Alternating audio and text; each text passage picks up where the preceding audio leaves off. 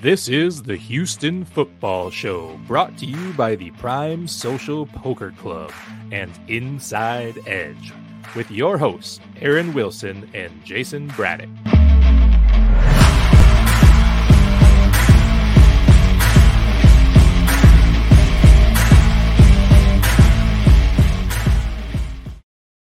Welcome into the Houston Football Show. I'm Jason Braddock, and with me, as always, is Texans insider for KPRC2 and Sports Talk 790, Aaron Wilson. Aaron, how was the bye week? It was great. It was good to get a chance to step away for a little bit. Had a little medical procedure. I got my triceps tendon reattached. I have had a couple back issues, and this was related.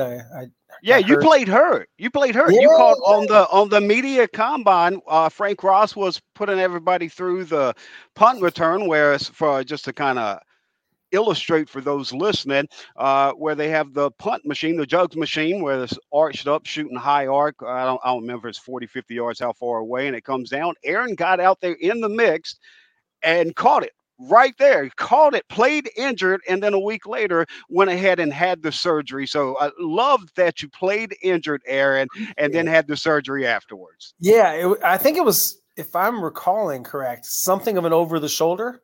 I had to nice. And then catch I think you were blindfolded. I think it was one hand. I dropped my phone, fell out of my jacket pocket, and Frank picked it up. But I think Frank might have been there he knew I was hurt. I think he was watching me just in case I took a stumble. But Frank Ross, great guy. I thought this event, I don't want to waste too much time on it, but appreciate Omar, Everett, everyone from PR, Lindsay. They did such a good job. Well put together, especially for the inaugural. I've been there, watched Lovey Smith, Frank Ross, Pep Hamilton, DJ, was the best performer, but you did a great job with all of your tweets illustrating who did well. All of your followers will know all about that. But it was a lot of fun, and I really appreciate them having it. And this is something that never had been done before in Texas PR history. And I think it gave a little reminder. This is a hard game to play. So, commenting and writing, maybe keep that in mind. And I think they were somewhat impressed. There was some good efforts out there, hard triers, as they say. But there were some good athletes. But anyway, I digress. We have a lot of Texan stuff to get into. We do, and this is season 1, episode 13. I can't believe it's been going on that long, but me and Aaron kicked this off, obviously, with our guys from iLogic Media producing every single episode, Mark Larson and Jonathan Dangerco. We appreciate all they do every episode. But yes, it's our 13th episode of the first season. If you're new to the Houston Football Show, Aaron Wilson and myself will be back every single Tuesday, 52 weeks around. This is a football city. Love to see the Astros go win another World Series and this young Rockets team kicking off their season. Plenty of time to support them, but football is year-round. Year-round is football season. And we'll have it for you every Tuesday, 8 p.m. Central Time, where we use Aaron Wilson's inside information, an analytical look, my background in sports talk radio, and evaluation to blend it all together. And what we're blending together today is on the rested Texans for the upcoming Raiders. But before we can get into that Raiders match, Aaron, you have had a little bit of breaking news here lately with the latest on Jackie Easterby. And I guess what I'm most curious about is the timing, it being in season, but during the bye. Right. Yeah. One source said to me it was time. Another source said this had been building for months, and this was a direction that was expected possibly to take place in the off season, not during the season. And I think what I can say is that I think he tried to do his job, but in some cases, especially perception, it was like he had too many jobs, had his hand in too many piles. And that was the biggest criticism of him. I think he really is truly well-intentioned. I think at times a little misunderstood. Nothing is ever as black and white as some people have made it. I also think, and I am not being a Jack Easterby apologist, I think that he could have done many things better. But some of the dancing on his grave has been a bit much. I don't want to name any names, for Texans Twitter, but I just think that, when someone has some misfortune, they lose their job, whether it's a Bill O'Brien or a Brian Gaine or a Jack Easterby or a Rick Smith, what is the joy in like taking the person down? They've already, and they're wealthy and well compensated, and the severances and all that. But the same thing is they love what they do. They want to be in that job. They didn't want to lose their job. So to me, I just don't see it's like a blood sport almost. These are people. They have families. He has a wife and kids. He got death threats. That is true. Wow. During the Watson trade request. I've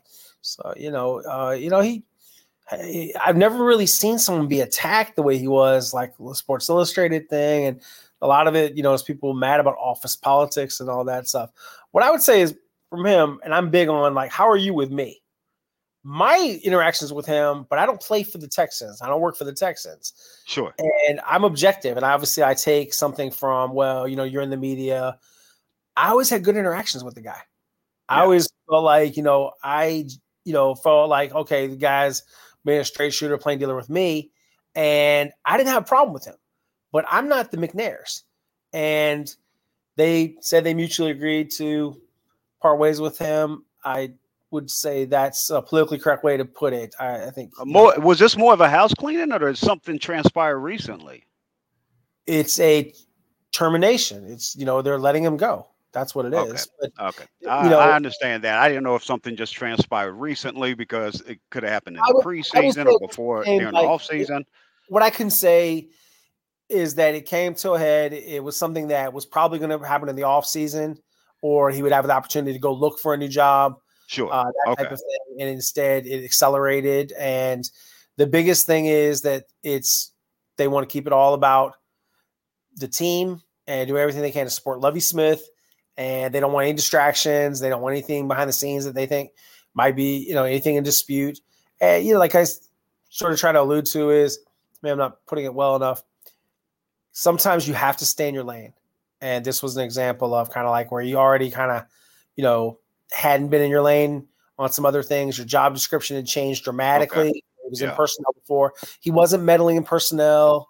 I can tell you that. It was, just kind of some internal stuff. And that's what had this come to a head.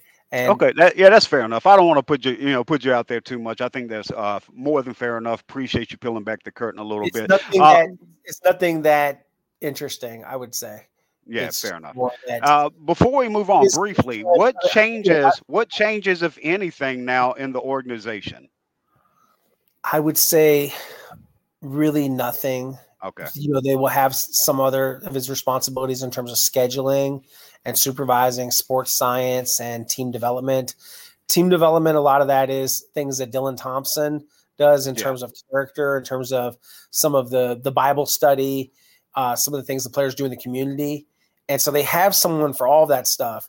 It had been a minute since he had negotiated contracts, or really the most recent thing was doing some restructures, which, is kind of simple math. A lot of it's just like if he had the relationship with the person to do the restructure with in terms of the representation. But yeah, he had done some of that. But a lot of that now is handled by Nick Caserio and Andrew Brown. And a lot of people don't know Andrew, but Andrew, really smart guy, works behind the scenes, works very hard, comes from a financial sector and has been with the organization. And they never really announced anything, but he's had some little bits of bumps in his, title and that type. Nice. Nice little tidbit there. I think they'll be fine. I think. Yeah, I'm sure they will be. Yeah, I would say, he had some very close relationships with players. It took the players, I can tell you this tidbit, completely by surprise. Really? None of them saw it coming. They were shocked that this happened. Any discussions needing to be had in the building? I know, I believe Brandon Cooks and some other players. Close to him. We're very close to him. Yeah, absolutely. The players adjust really quickly. It's very much True. You have to, you have to move on. Like when someone gets cut or hurt. And so they are already really, I would say, trained for this type of event. So these guys, things happen and you move on. And well, let's go ahead and move on from it. Let's put it to, I think here moving forward, I think enough's been said about Jack Easterby. You mentioned it. I think it was fair what you said earlier that, people want their pound of flesh. And I think it's gotten to a point where and social media has helped ignite this, but there's just this mob mentality. And we said what we needed to say where we disagreed with some of his decisions and everything else. When the man got fired, he's out of his job. Like you said, I think you compared it to dancing on his grave. I feel like move on. You got your pound of flesh. He's out of his position. And now moving forward, I think the only thing I need to hear about Jack Easterby in Texans history is the footnote and the role he played to get Nick Caserio here. And I don't think that can be overstated.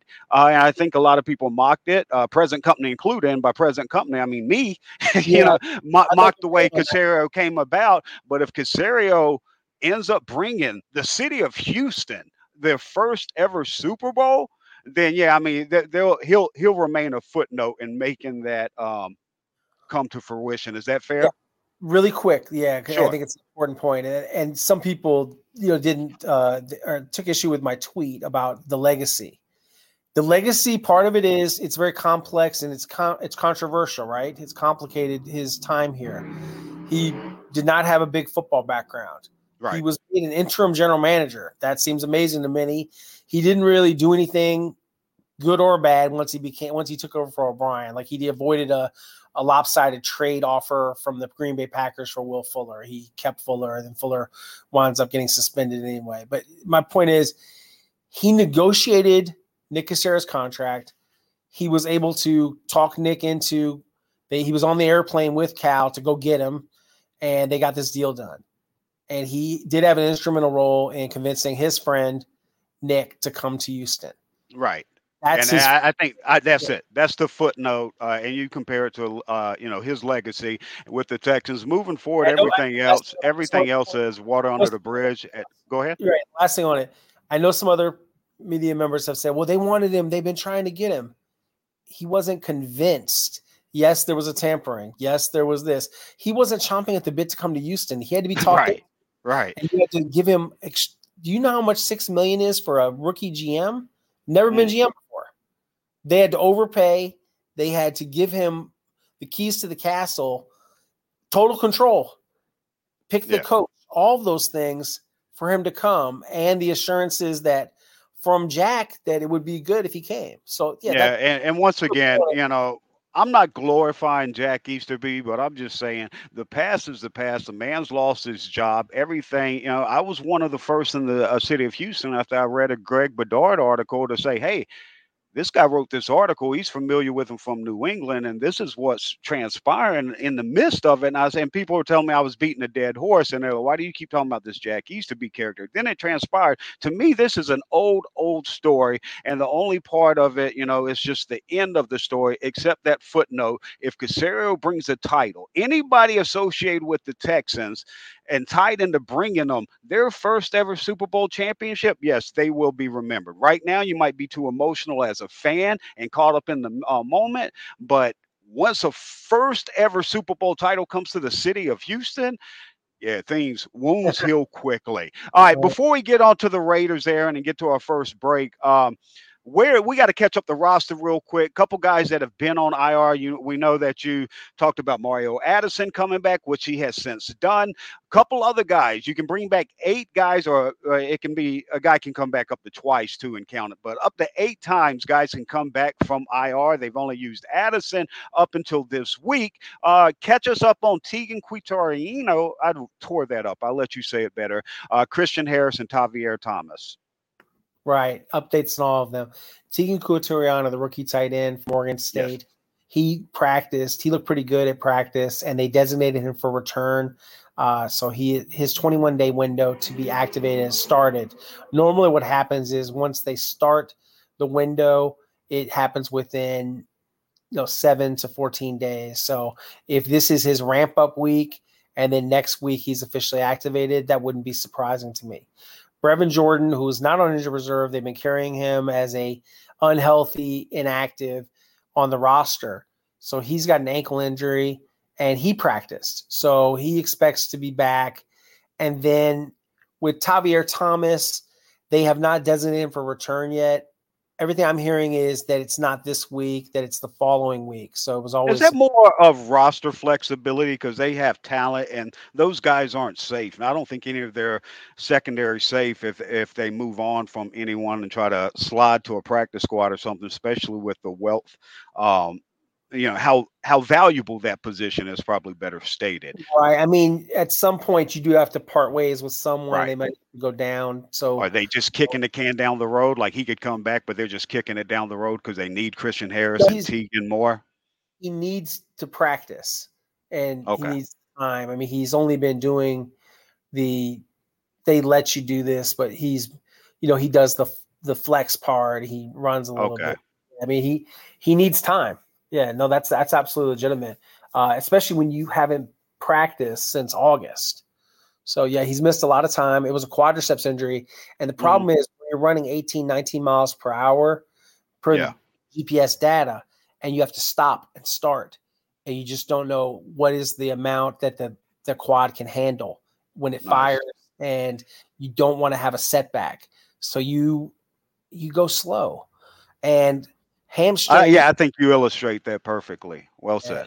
It's a patience kind of thing with him, and he's a very valuable player that they love. So when he's healthy, they can't wait to get him out there. Lovey is a big fan of his, but it's not this week.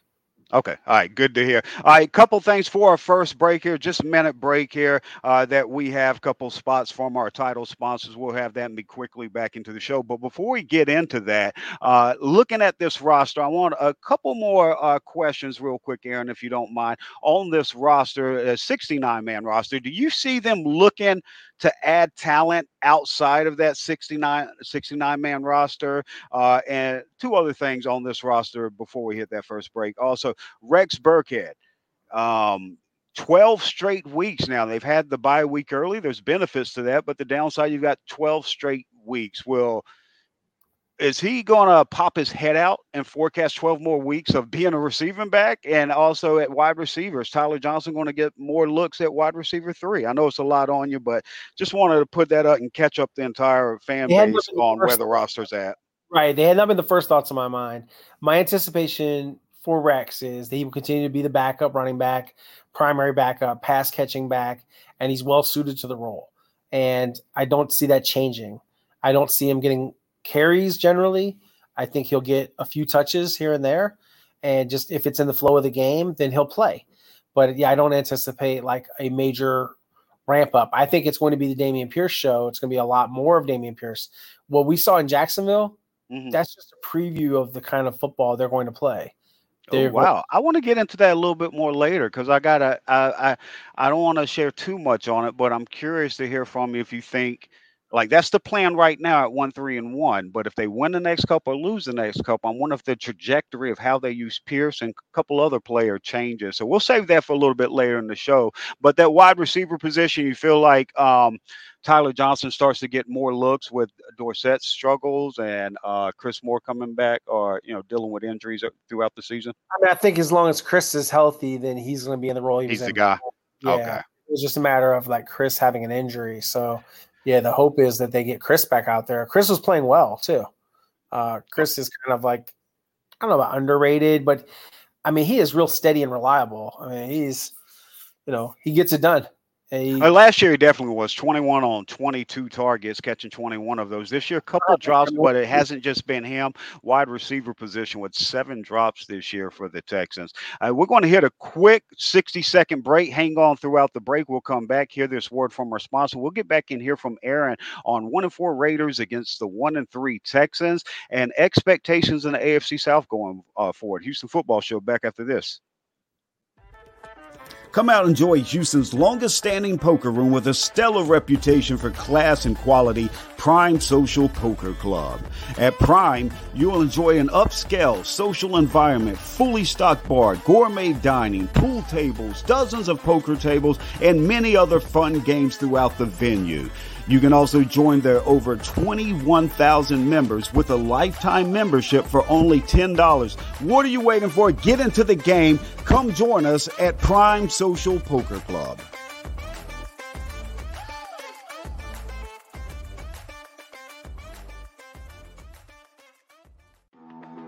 Inside Edge was founded over 30 years ago as a data and analytics provider for Major League Baseball clubs. If you've seen the movie Moneyball, then you know Inside Edge. They were part of the data and analytics revolution in professional sports. Fans can now have access to the same insights and analytics used by pro teams for free at myinsideedge.com. My Inside Edge is a destination for sports bettors and daily fantasy players where they can find matchup-specific insights and projections to help make informed betting and fantasy decisions. Again, that's myinsideedge.com.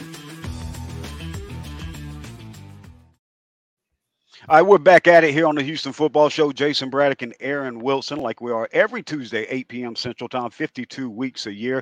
And this time, coming off of the bye, we look at the Texans going out to Las Vegas at 1-3-1, taking on the 1-4 Raiders.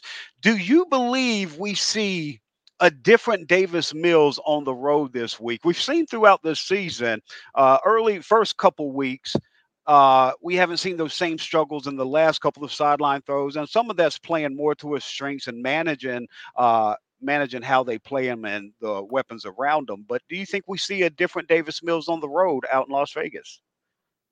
A gambling, go for broke, roll the dice, Nice. Push all the chips in the middle of the table? Right.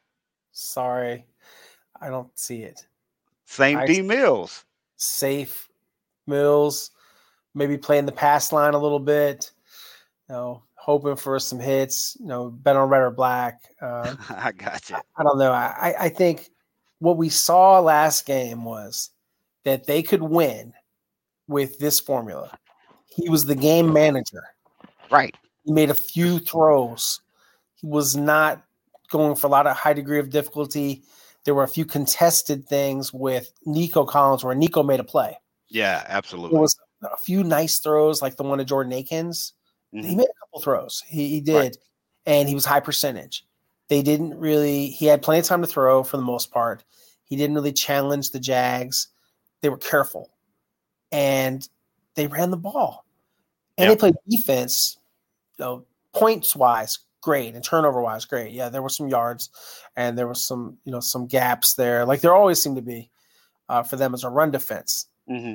That said, they made some strides as a defense. They picked off Trevor Lawrence, who was the top pick of the draft. He's throwing interceptions. Davis Mills outplayed him. Yeah. You can say what you want about, we need to have big numbers. I don't care. Turnovers is the thing, and the win is what matters. That's acceptable. You could start with that. I feel like they simplified it. Yeah, and that was supposed to be the plan coming into the season.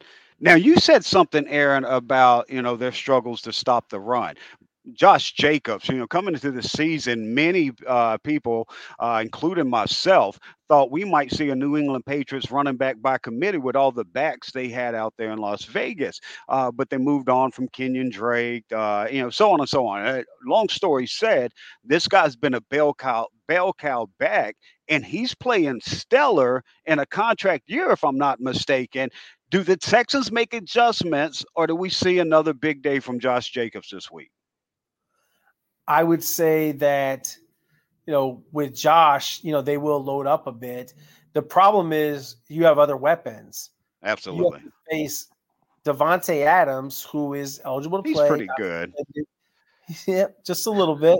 Yeah. And the reason he's eligible is because this is a legal matter, because he is facing a citation of misdemeanor for shoving the photographer on the sideline. So for that's why he's not immediately, there won't be any action. He'll be out there Sunday. So this will be another good matchup for Derek Stingley Jr. And if they slide anything, and Steve Nelson. What they're going to have to deal with, and obviously they're better equipped than they were when they had Vernon Hargraves trotted out there against him. And Vernon's leading the NFL in fantasy points allowed 2 years in a row. It's still a tough matchup. I mean, Carr is an above average quarterback. Right. That was a good ball. And they're not a great team by any stretch, but you have some people you have to deal with. You have Carr, you have Jacobs, you have Adams. You have to block Max Crosby. You have Perryman in the middle. He's a very tough linebacker. They're fortunate that Nate Hobbs is out. Nate, absolutely. For Lovie Smith in Illinois, and the Texans were very interested in him. He got drafted a little higher than they thought, and I think if he had slid, the Texans were going to pick him. And they were really, really interested in him. This was kind of a thing that I kept hearing about, very concrete information before and after the draft. And Nate Hobbs could have been a Texan, but there's still a lot of guys that could have been a Texan, right? That happens every year. Right. But he was one of them that was on their list, and it didn't work out. So I just think it's a difficult matchup because the Raiders are a talented team that hasn't really put it together. You don't want to be the team that they put it all together against. They're capable of winning. They're capable of easily winning this game in some ways. I mean, they have enough talent. But I think the Texans, because they are competitive and they play hard, they're going to be in this game. And they have built a little bit of confidence with their first win. We'll see. That's hard. Like you said, they'll be in this game. They've been in every game. In the AFC, Aaron, only 4 teams with more than 3 wins after headed into Week 7. Can Houston compete in the AFC South with all the parity that we see specifically in the AFC? And more specifically, let me state it this way. Next 2 games, they're 1-3-1. Win the next 2, you're back at 3-3-1. And in the AFC South, I think that's contention. Can they win this game in Las Vegas? I'm not asking for your prediction. I'm just asking, your assessment. Do you think they can win this game at Vegas and then take care of business at home against the Titans and get back in this AFC South hunt? Yes, they could win this game, and a lot will hinge on Davis Mills duplicating the lack of turnovers, them defending the run, not getting crushed by Davante Adams the way they did when he was playing for the Packers. Right. And Rodgers throwing it to him. And the other formula is Dameon Pierce has to either score or get them in position to score. And so that's asking a lot, right? Right. But they just did all of those things.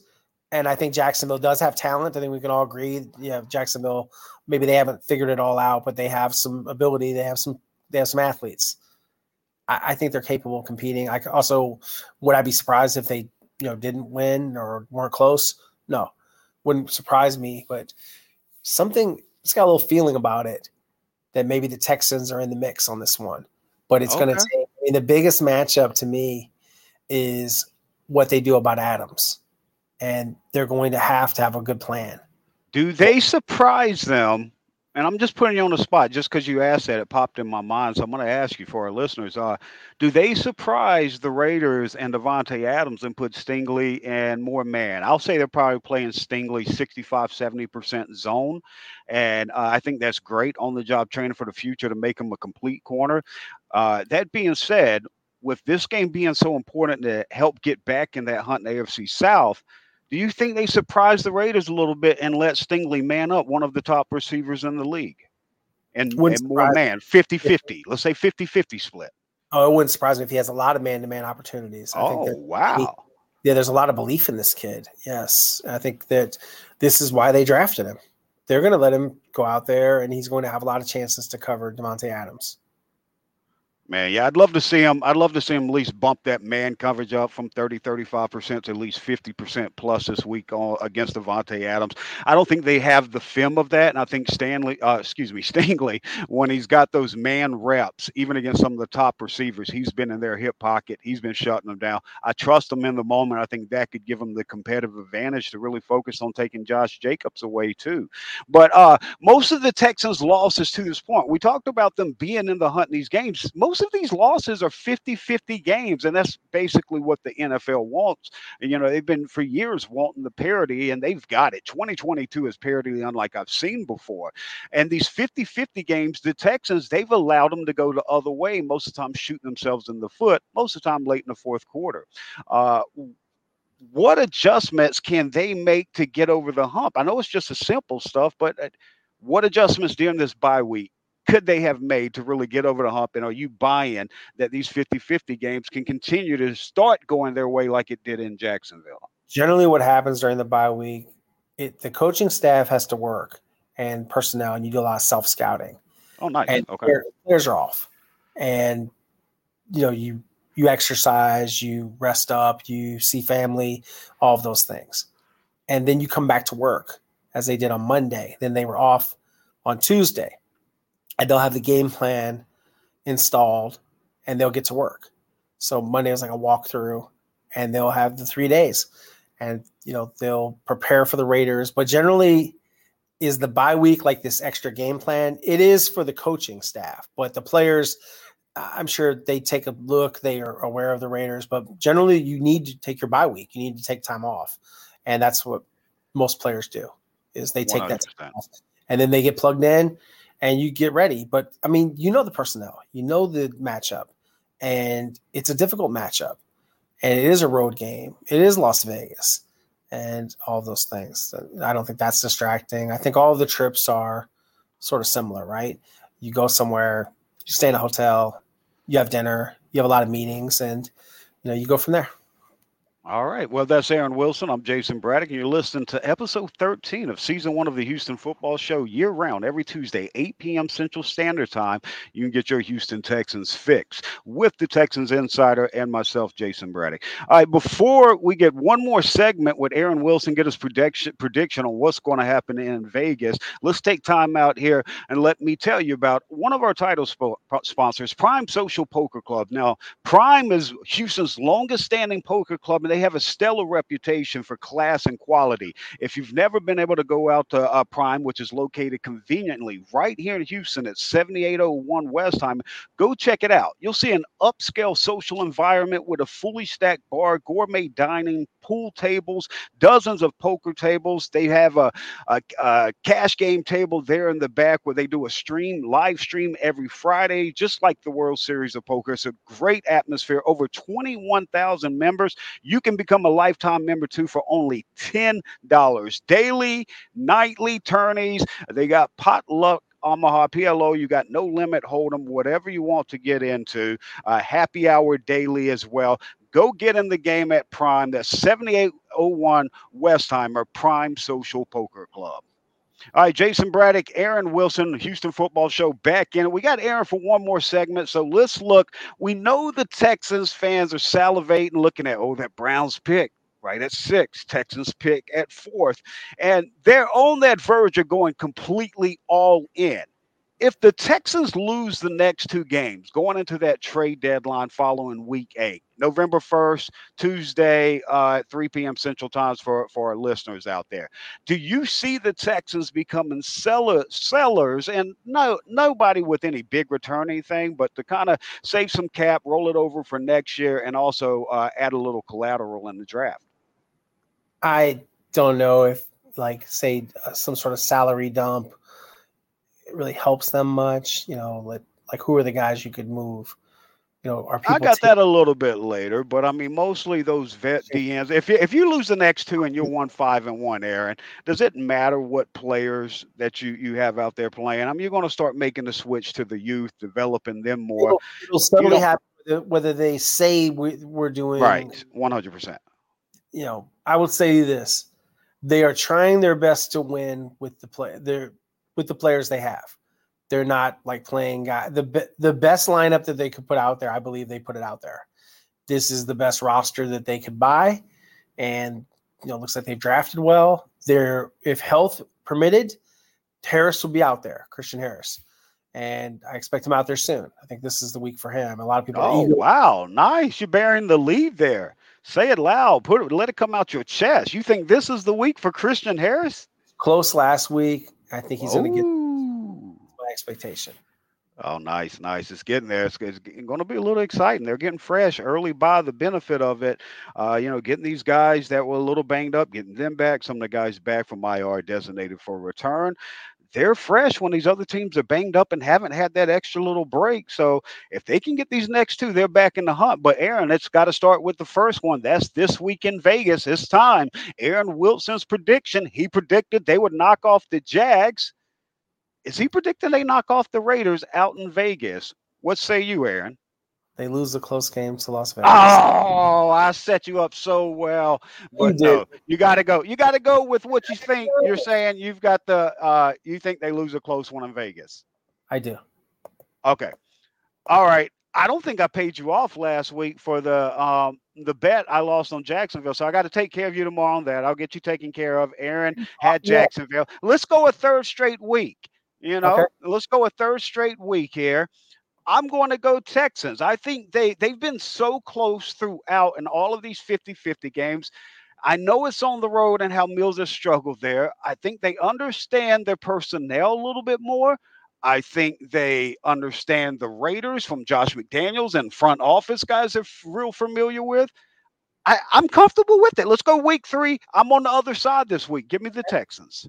All right, you take the Texans, and we'll do our usual bet, which I couldn't do the Raising Cane's, but I did get you the Chick-fil-A. So I actually changed my diet, so we're going to have to figure something up. Aaron, I'm actually cutting out, really at 43. I'm really focusing on my health now. Yep, I'm on my way of. I have a salad.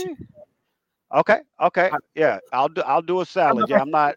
Pub, they're probably doing pretty good already, but Raising Cane's or Chick-fil-A. Call Jason. There you go. Let's get Houston Football Show at Gmail. There you go. All right, Aaron, before we let you go, you headed out to Vegas. I have to ask, what happens in Vegas with Aaron Wilson? Does it stay in Vegas? Yeah, I wish I was more exciting. I think I'm going to relax. I'm definitely going to watch a lot of college football. I think that should be fun with all the televisions, and there's some good food out there. I'm staying in Red Rock. It should be nice. Stay off the strip. Just a little quieter out there, and they've got a really good steakhouse I've heard called T-Bones. So I might check it out.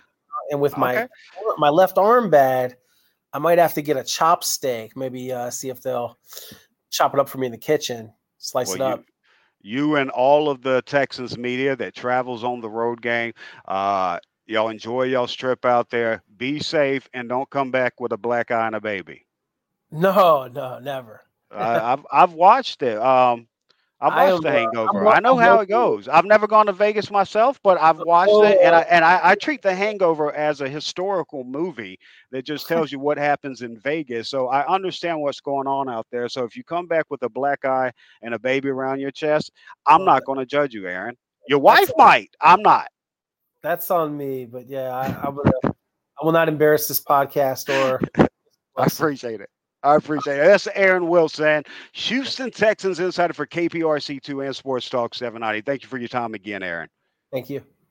All right, before we get into it, we got the second half of the show. Got another quick 60-second break coming up here in a second. You know what? Let's go ahead and knock that out right now. We'll only have one more break later in the show, but I got a lot I want to get to. So right now, let's take a word out for another 60-second break for our title sponsors. Prime Social Poker Club opens daily at 10 a.m. and doesn't close until the last person leaves. Now, that's 24/7, 365 days a year, so you can always get your poker game on at Prime. Also, daily, free play starting at 10 a.m. to 1 p.m. with happy hour from 4 to 9 p.m. They have daily and nightly tournaments with buy-in starting as low as $60 and going as high as $5,000. Now, check this out. Guaranteed prize money as large as $2 million. What are you waiting for? Get in the game. Prime Social Poker Club here locally in Houston, 7801 Westheimer. All right, back.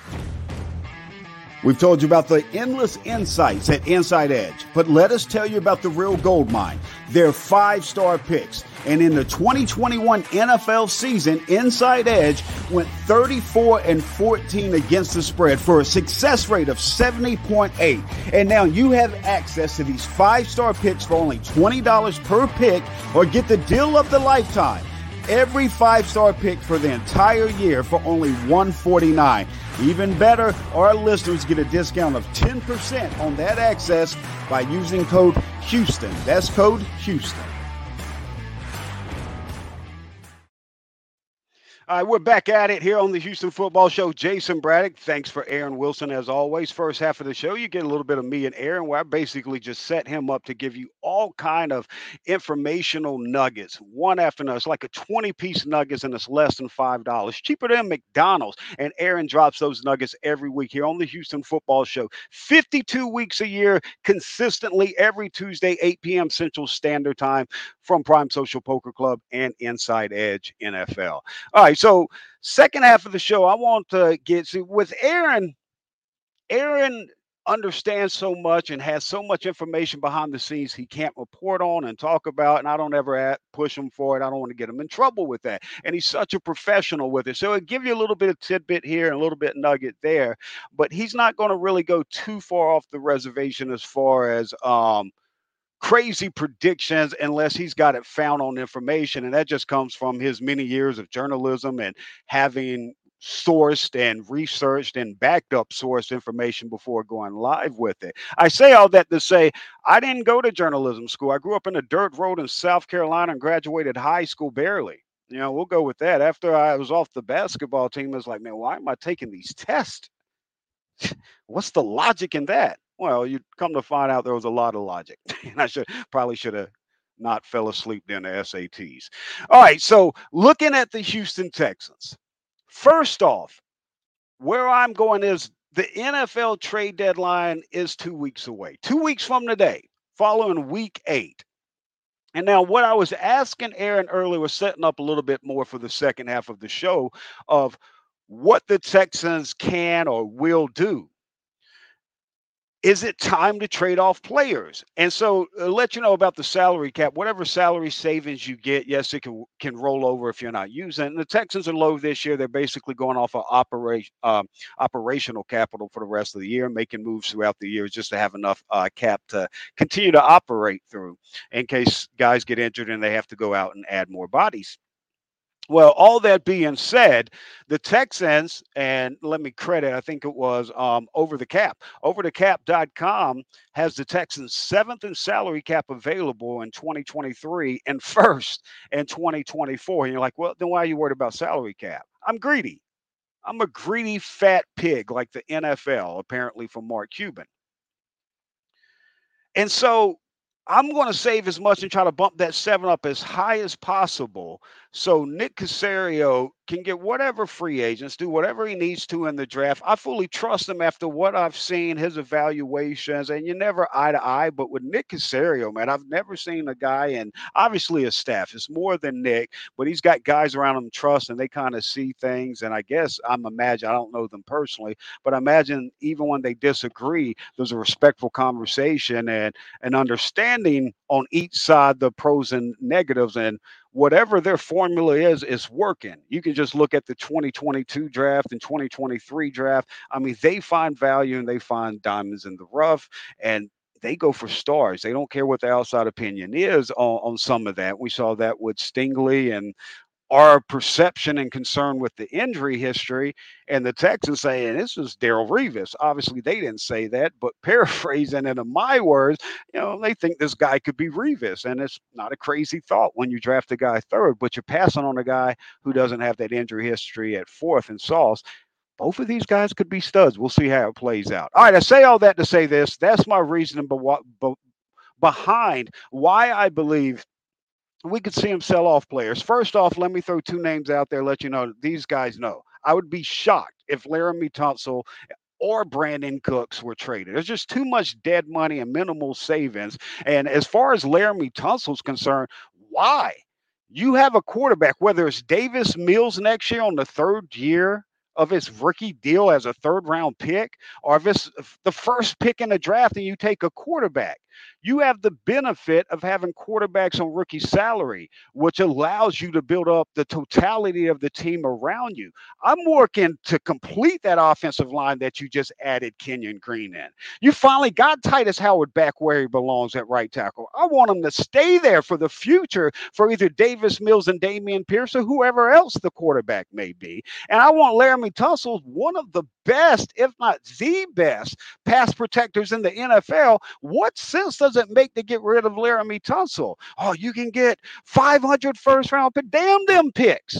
They may not be Laramie Tunsil. The left tackle position with all the spread and all the stretched out offenses, you don't really get NFL type reps on the offensive line. And we're seeing guys that have a larger growth margin, and not all guys. We've seen guys come in on the offensive line and succeed right away, but on average, you're seeing guys that are just struggling more than they've traditionally done in the past because of the difference in the offense. And we're seeing NFL offense adopt a lot of those college concepts as well. So that's starting to help out. But back to the original point, you've got a guy that may be the best pass protecting left tackle, whether it's for Davis Mills, who's developing in year 2 and the next year into year 3, or if it's the number 1 pick or a first round quarterback in the draft and your stud 4th round running back Dameon Pierce, complete that offensive line. I'm not subtracting. I'm seeing Kenyon Green in year 2. I'm seeing Titus Howard back in at right tackle and Laramie Tunsil back at left tackle,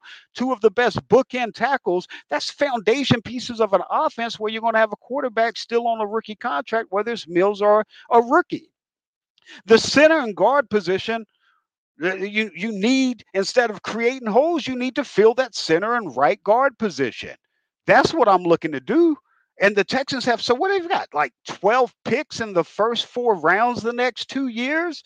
No, don't subtract, add, make a dynasty. And then, Casario's not going to use all those picks. He's going to move up, he's going to move down. But more importantly, what we've seen how the Patriots operated with Belichick and Casario is that when they get picks and a lot of collateral in the draft, they look to stretch that out. And by doing so, it allows them roster flexibility, contracts, and replace expensive vets with young, high drafted prospects. So Casario's going to stretch out those draft picks from 23 and 24 to 25 and 26 as long as he can, so he can have that collateral to build the team around vets and free agency with the young rookies. And when you have this type of evaluation, like I used to always say when Luno and the Astros first started, and now they're on 6 straight ALCS, congratulations to them, obviously, starting tomorrow against the New York Yankees.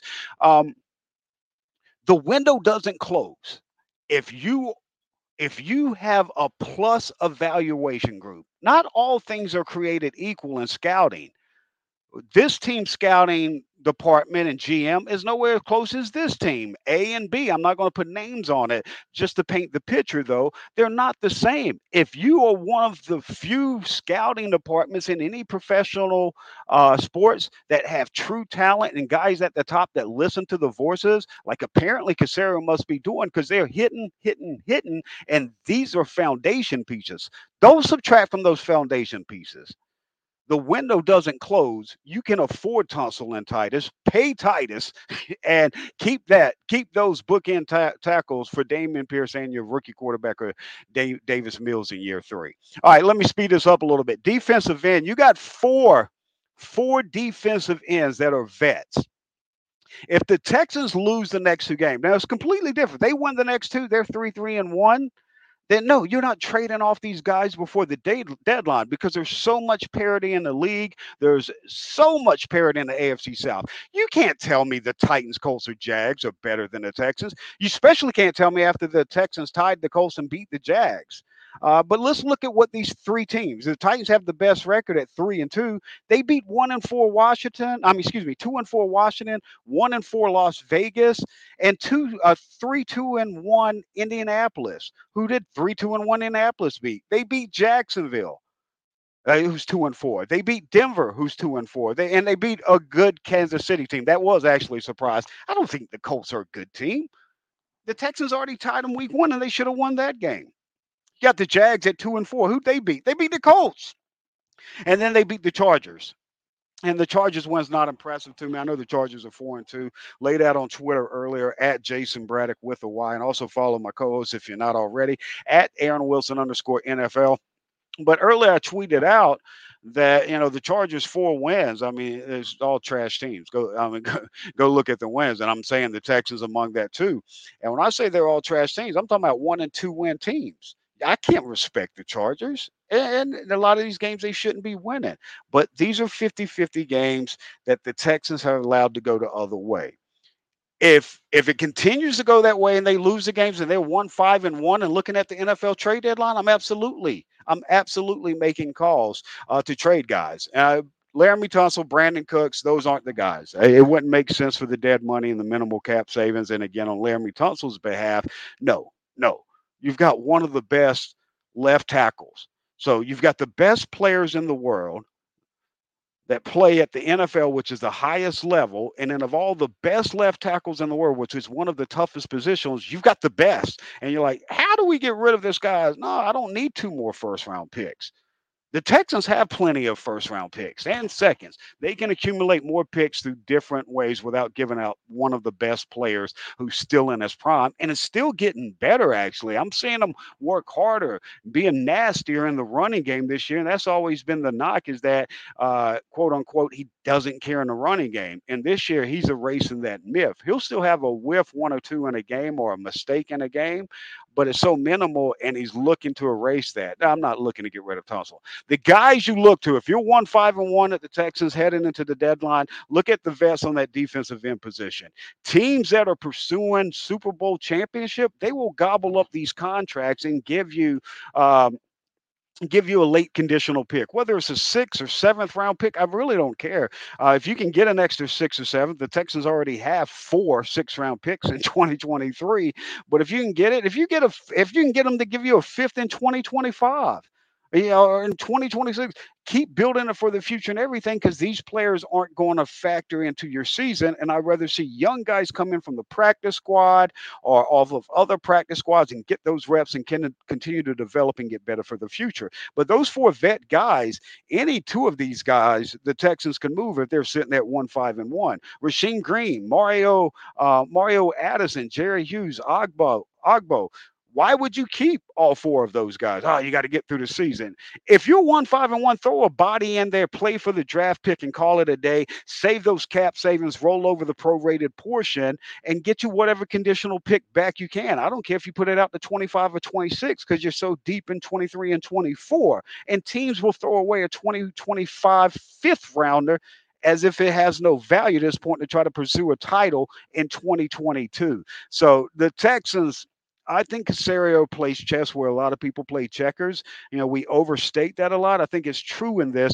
And I don't think Nick Caserio took this job thinking about 2022, 2023. I think Nick Caserio thought about this job 1 year in the future, 5 year in the future, 10 year in the future. I think he took this job saying, I want to build a Patriots dynasty. If you want to laugh at that and don't believe it, that's fine. But I believe that's probably what his mindset is. If he has the confidence in him, which he probably does after the reign of success in the Patriots for decades. Another vet guy, Christian Kirksey, similar dead money. Well, you're talking probably about $1 million and a quarter dead money. And that may be prorated because at this point, we're talking about being 8 weeks into the season. But and these numbers are from Over the Cap if you want to go and just see the numbers. So I'm kind of just illustrating a picture for you. But that cap savings is usually about $2 million plus for these guys. Kirksey's another guy I would move on for him, move around Christian Harris, Garrett Wallow, let Jake Hansen get in the mix. Yeah, Jake Hansen. And if they got a young linebacker on another practice squad they like, I'd scoop him up, throw him in there, let him get reps. You're not playing for wins. You're playing for reps and on-the-job training and make that defense find as many young core pieces as you can for the future and then go into free agency, plug those holes in the draft, know where you're going to plug as well, too. Cornerback, Steven Nelson. I think it's a great contract. I think Nick Caserio taught a master class getting the Nick the Steven Nelson contract late in the free agency wave, way after the first wave of free agency to come in and get that. And you're like, well, he could help out in the future. No, I need the Texans go invest another first, second, or third round pick on another corner, someone that's strong enough. He might not have to be Derek Stingley Jr., but somebody who's strong enough, because if Stingley turns into Revis and what they want him to be, if he turns into Stingley Allen, then that other corner better be solid. He better be solid. And the money you got to pay for a top free agent, top of the line corner, I don't think they want to get into that. So I think you need to use a high first round pick on a cornerback. But we'll talk about the priority later in the show today as well. Lastly, Desmond King. Desmond has played well. He has a cap number close to $4.5 million next year. If you're at 1-5-1, you're not playing for this. Get out from under that. I don't even care if it's a conditional 7th round pick that turns into air, as long as you get that $4.5 million hit off of you, because you'll have Javier Thomas if you decide he's part of your future. You just got several different pieces, and then you got the draft and free agency where you could go younger there as well. All right. Last couple segments of the show coming up. Before we get to that, though, let me tell you about Inside Edge. One of our title sponsors, Inside Edge. A little bit about their background. Almost 30 years ago, now everyone's into analytics, and you saw the movie Moneyball. Well, that's Inside Edge. 27 years ago, they started partnering with Major League Baseball clubs, providing that analytical data that is spread not only through baseball, but through every sport. They do it for the NBA now, Major League Baseball, college football. You name it, Inside Edge is that expert. They provide this information to your favorite websites, PR department, and like I said, the sports organizations as well, too. And you'll see me tweet out stats on Twitter at Jason Braddock from Inside Edge, their unique stats and everything. They now make this same information or some of it available to you for free at myinsideedge.com. So head over to myinsideedge.com and check that information out. While you're there, though, check out their 5-star picks. Last season, 2021-2022 NFL season, they were 34-14 against the spread. That's a 71% success rate. Those 5-star picks, they only charge $20 per pick. But you might as well go ahead and take the deal of the lifetime. You get the entire season of picks for only $149. That's Inside Edge. Check them out at myinsideedge.com. All right, a little bit left on this season 1, episode 13 edition. Texans do have the Raiders on deck. We laid that out a little bit. I've told you Aaron's on the Raiders. He thinks it will be a close one here. I've got the Texans this week. I think the Texans do find a way to flip this 50-50 game. I know all the weapons the Raiders have, but the Raiders at 1-4 have a worse record than the Texans at 1-3-1. Just because of those names, they're getting the benefit of the doubt. They're going to turn it around. Oh, what week? It's this week. It's this week. Well, we're going into week 7, and they're still saying it's going to be this week. And they're looking at the Texans like the Texans should be looking at the Raiders, chopped liver, like, oh, man. They're 1-4. They're one of the worst teams. They're worse than us. And the Texans have had those games. They've been in every single one of that, and they're playing the AFC West, the conference that the Raiders are in, that they're losing to these teams in. And they're playing the AFC South. So you have this crossover between these teams, but it's just our belief of who we thought the Raiders would be coming into the season, our belief who we thought the Texans would be, is why it's probably everyone's going to be on the Raiders to win this game. But I think the Texans win this game. I think it'll be a close one. I think the Texans have made those adjustments we've seen leading into the Jacksonville win, and I think the Texans beat the Raiders.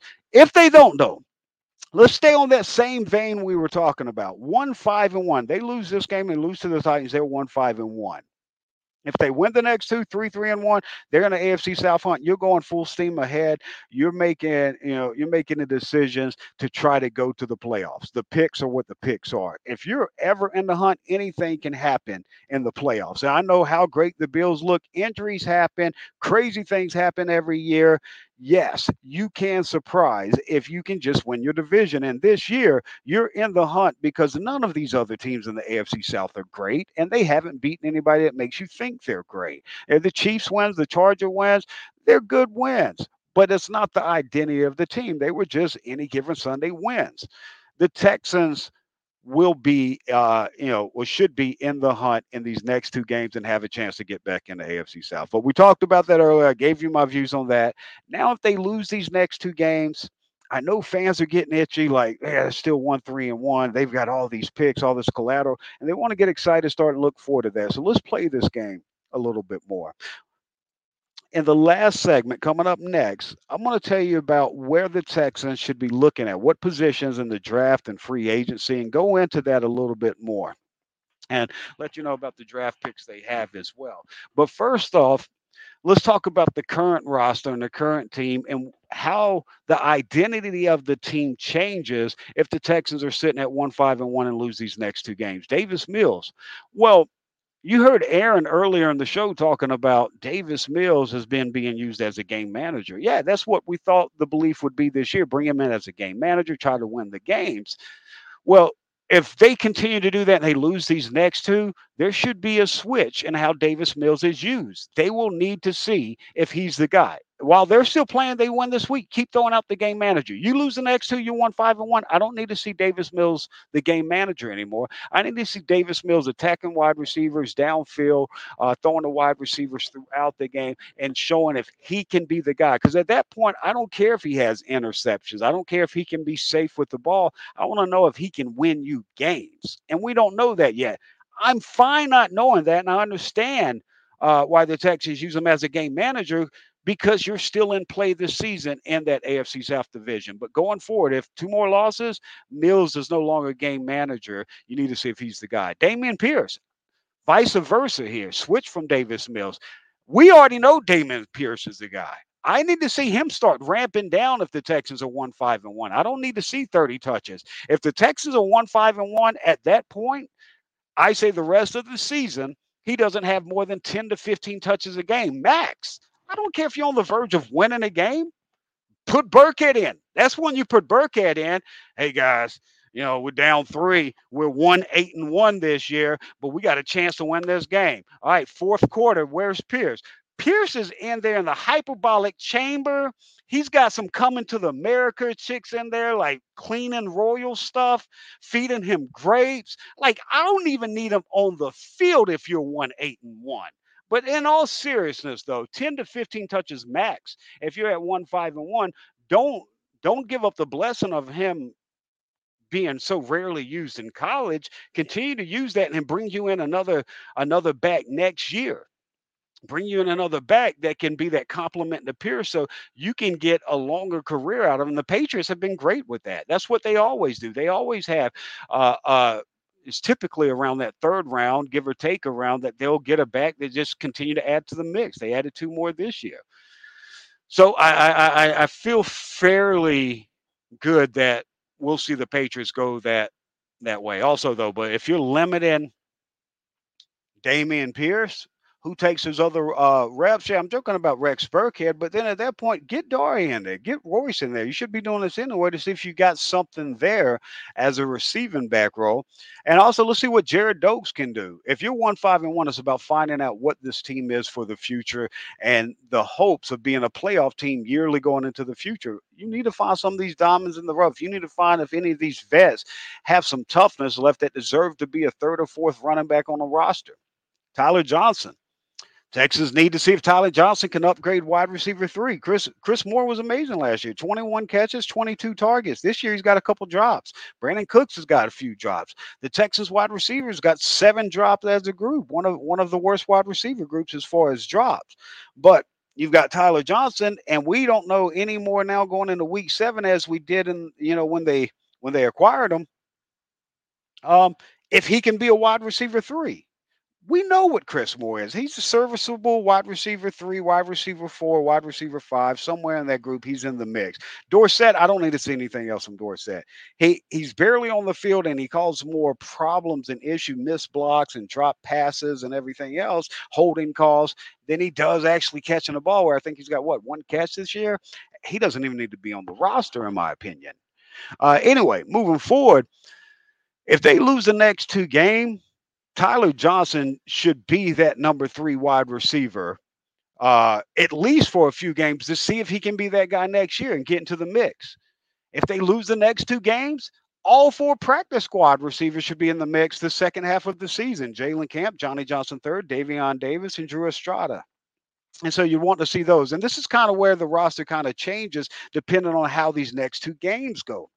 That's, rarely say, we're going into week 7. It's pivotal time. It's extremely pivotal for the Texans. The identity of the 2022 Texans will go either left or right, weave one way or the other in their identity and what they do the rest of the season based off of these next two games that are both winnable games. And that's why I'm laying it out like this.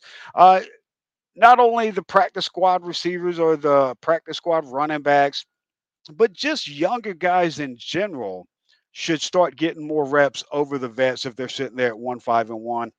Vets can be moved more to death pieces. And like I said, if you are at 1-5-1 before the deadline, they can be moved just to free up that salary, roll over some cap, and possibly get some future picks back. Right guard center. You're 1-5-1. Go ahead and try to get an early start on that right guard center position. Go out there and talk to a team. And even if they've got their claws in a guy on their practice squad, tell them, no, you can get live game reps this year right now, especially if somebody's on a playoff type team sitting on their practice squad, right guard or center that the Texans like coming out. Go scoop and tell them he's going to get starting reps this year. If you're sitting there at 1-5-1 and move these guys, you can move on from Justin McCray's contract. Just move on. Yeah, just move on from it if you're at 1-5-1. Obviously, you're not going to do that if you're 3-3-1. But that right guard and center position, I look for more permanent guys, especially if you can find a guy. Let's use an example. Like, I'm assuming Alec Lindstrom went undrafted. I'm assuming he's still on the Cowboys practice squad. I like the guy. Maybe I'm wrong. If they liked him, though, there would be zero reason not to, at 1-5-1, to cut Justin McCray, save the salary rollover to the cap, and the prorated portion, I should say, of that salary that's left, and bring in Alec Lindstrom and let him get live game reps this year and see if he can be somebody. It might save you from having to use a pick at a position next year.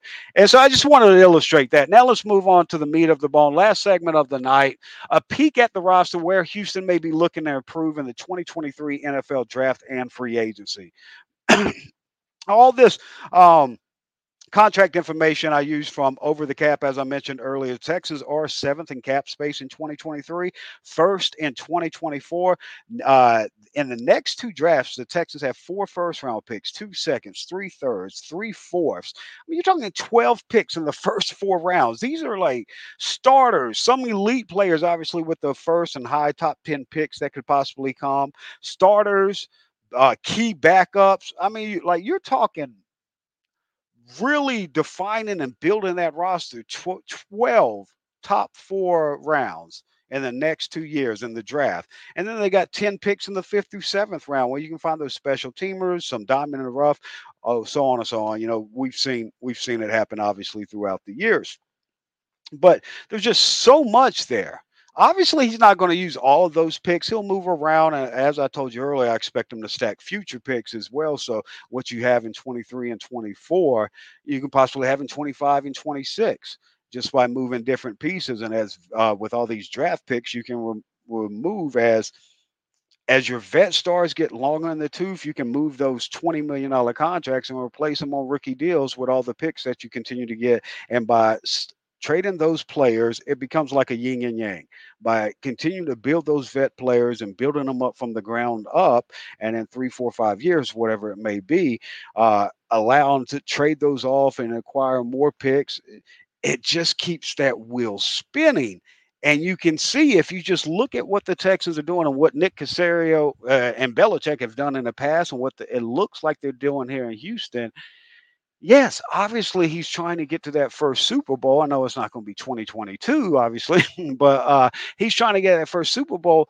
But he's already, and his personnel and the people that come from a winning culture are thinking, like, after we win that first Super Bowl, how do we sustain this for Super Bowl 3? How do we sustain this for dynasty like the Patriots, or here locally like the Astros? And I know they haven't won the championships and stuff, but sit straight ALCS. Most baseball franchises or any sports franchise would beg to be in that hunt every year and hope to come away with more. And that's why they're back at it in 2022. Astros next up against the Yankees, and hopefully they knock that off. All right, so all those draft picks, free agency, all the money available, this may surprise you. I'm going to prioritize where they go in the draft. And you're going to say, Jason, first has to be quarterback. Well, if Davis Mills isn't the answer, I know everybody, we're so want to be the first to say he's not the guy or he is the guy, and then when he's right, we can go back and point out, we said this. I told you he was the guy. Oh, I told you he was trash. No, the fact of the matter is there's 12 more games straight, no more bye weeks. He's got 12 more games this year to show enough. The last 2 weeks ago, Davis Mills was different than the first 2 weeks. Davis Mills, he's still growing and developing. He's still making mistakes, and this isn't a new revelation. This is what we knew due to the lack of experience he had in college and why he was available in the third, but it's because he was going to have to get live bullets in the NFL to get the development that he didn't get in college. And so some of the struggles you expect, but you want to see progression, and we're seeing that each week. Will that continue on? He's got 12 more games, and he doesn't have to, and those 12 games, he doesn't have to make the Texans realize that he's the guy and never have to take a guy in the first round. He has to make them think enough that, all right, we can get through another year, or maybe he is the guy enough to where they don't take a quarterback in the first round in 2023. They could go in 2024. And as far as we know, they may restock and be able to go in 2025. So I don't think that decision has to be expedited. They can kick that can down the road. But as where we're at right now, if you want my fair assessment, no, they're not kicking that can down the road. They're probably going quarterback early. But that's an early assessment. He's got 12 more games and he's developing. So let's see over these next 12 games what Davis Mills we get, and then we'll decide. If he doesn't show better and consistently and that he can be the guy, yeah, quarterback's priority one going into 2023. Moving on from that, as we all know that, edge. The edge position, the Texans haven't added to this position with a first or second round pick since 2014. The last last four edge players they drafted was Jonathan Grenard in 2020, 90th overall. Obviously, different regime. In the third round, a year before 2019, they took Charles Omenihu, 161st overall in the fifth round. 2018, Duke Ejiofor, 177th overall in the sixth round. The last guy before that was 2014, Jadeveon Clowney, first pick in the draft. And yes, I know, well, they had J.J. Watt. They had Whitney Merciless. Yeah, that was probably part of the problem. They kept holding on to J.J. Watt for sentimental value and never got return on investment for him, even though they knew the decline had started years earlier. And then they just let him walk, never getting any type of return on him. And then Clowney was always hurt. Clowney still hasn't learned how to play through. You hear in the NFL, one of the first things you hear players told is that you got to know the difference between being hurt and injured. Well, with Clowney, he never understood how to play being hurt. Everything that happens, he always felt like he was injured and couldn't play, and it still happens to the day. And he never had a passion to improve technique. Mike Vrabel, when he was his position coach in Houston, that was the biggest growth Clowney showed. And he's like, oh man, he's turning the corner. After Vrabel moved on and moved up from positional coach, and he didn't have all that one-on-one time, Clowney regressed back to who he always was, just a lazy, what D Ford called him in the draft coming out, a blind dog in the meat market. And so, sorry, I got off track a little bit there with the Clowney years and how disappointing that was. But the sentiment is that the Texans are long overdue to invest in edge. Edge has to be top priority if quarterback's not. Moving on from that, the center position, if they don't find that guy off of another practice squad or in free agency next year, the center position has to be upgraded. The interior of this offensive line is hurting Davis Mills and is hurting the running game. Damon Pierce is able to overcome it. Davis Mills is not able to overcome it. Next year's rookie quarterback, you wouldn't want to have to overcome a soft interior offensive line. So they will need to look at the interior. That's the next priority. You're talking about the center. You know what I mean? Every single play, touching the ball, snapping to the quarterback, calling out protections and everything. So I have that as a priority right behind edge. Obviously, I believe in building up from the trenches here. Next is that D tackle position.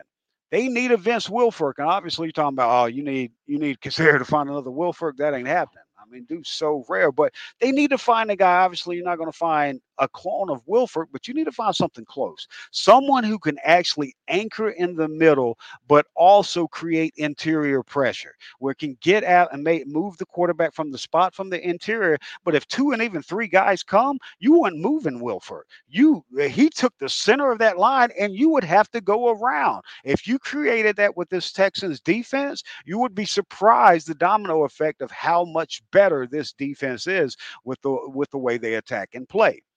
Wide and also with the edge with that Wilford type D tackle, those two together, man. And now you've got Stingley on the back end that can do man, and they're working into being one of the better zone corners. He just needs those reps, and the way he tackles. I mean, the dude tackles like textbook. It's insane to watch. He's violent with it and doesn't miss. All right, so after that D tackle position, you get that Wilford guy. I think that next priority is the wide receiver position. They need a bona fide number one. Cooks is not the guy he was 5 years ago, not the guy he was 2 years ago. They need that bona fide number one. Even if Nico Collins becomes the guy they hope he becomes, even if John Mechie comes back and returns and is the guy, having that bona fide number one just adds a benefit, added bonus to Nico and Mechie's game, and then whatever tight end you add.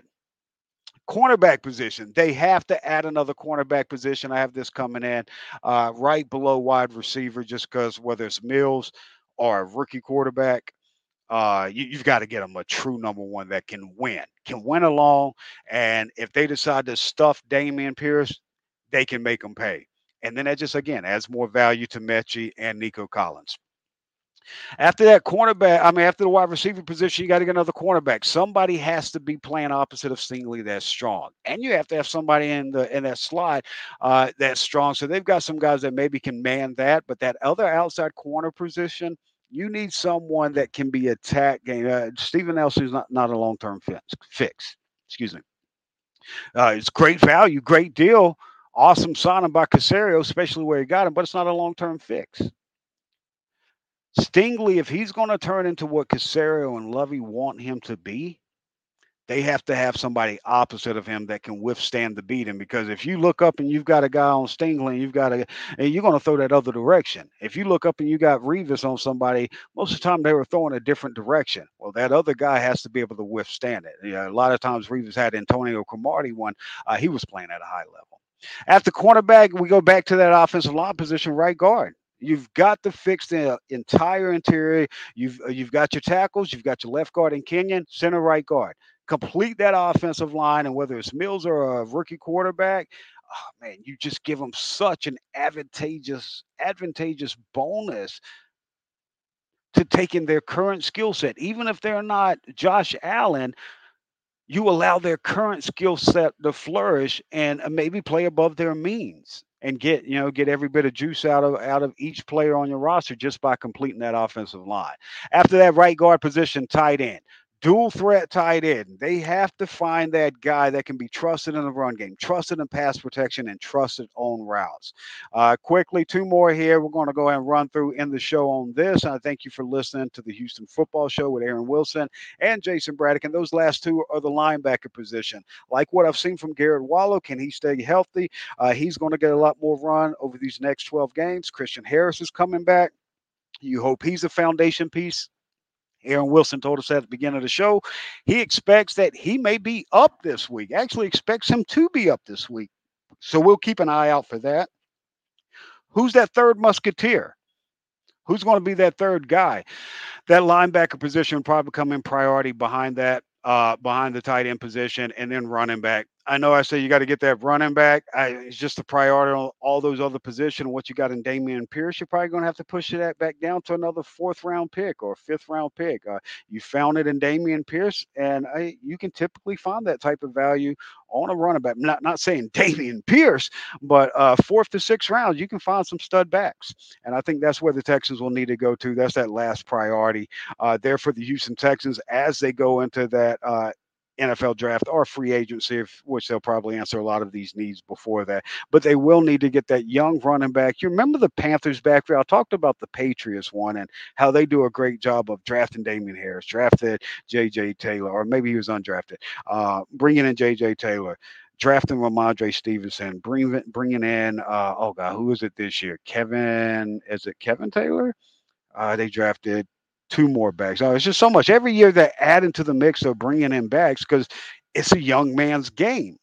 And so the Texans have to start bringing that formula here. And if they could get something like what the Panthers had with D'Angelo Williams and Jonathan Stewart, whether it's Mills or a rookie quarterback, and with a complete O-line in front of it, man, you're really starting to build the foundation of a dominant offense once that quarterback position is solidified. That's my thoughts. I know people are asking and getting a little curious with the Texans sitting at 1-3-1, add a bye. If this gets ugly, you see the Texans have the 4th pick. You see the Texans have the 6th pick. What could that actually mean? Well, I laid out now. I'm not going to go into draft assessments and evaluation for quite some time, but I wanted to give you a little bit of a peek as we come off this bye that if this gets ugly over the next 2 weeks, start looking towards that future because this thing can really start getting exciting. And that's how I would prioritize where they really need to add talent in the draft and free agency. I want to thank you for your time. I want to thank Mark Larson from iLogic Media for producing tonight. For my co-host, Aaron Wilson, this is Jason Braddock from the Houston Football Show. Congrats to the Houston Astros, taking on the New York Yankees, 6 straight ALCS, bring home another title to the H, and congrats to the Houston Rockets and their young core kicking off the season. Both of those events start tomorrow night. It's going to be an exciting week in the H. Enjoy your sports, Houston. This has been the Houston Football Show, brought to you by Prime Social Poker Club and Inside Edge.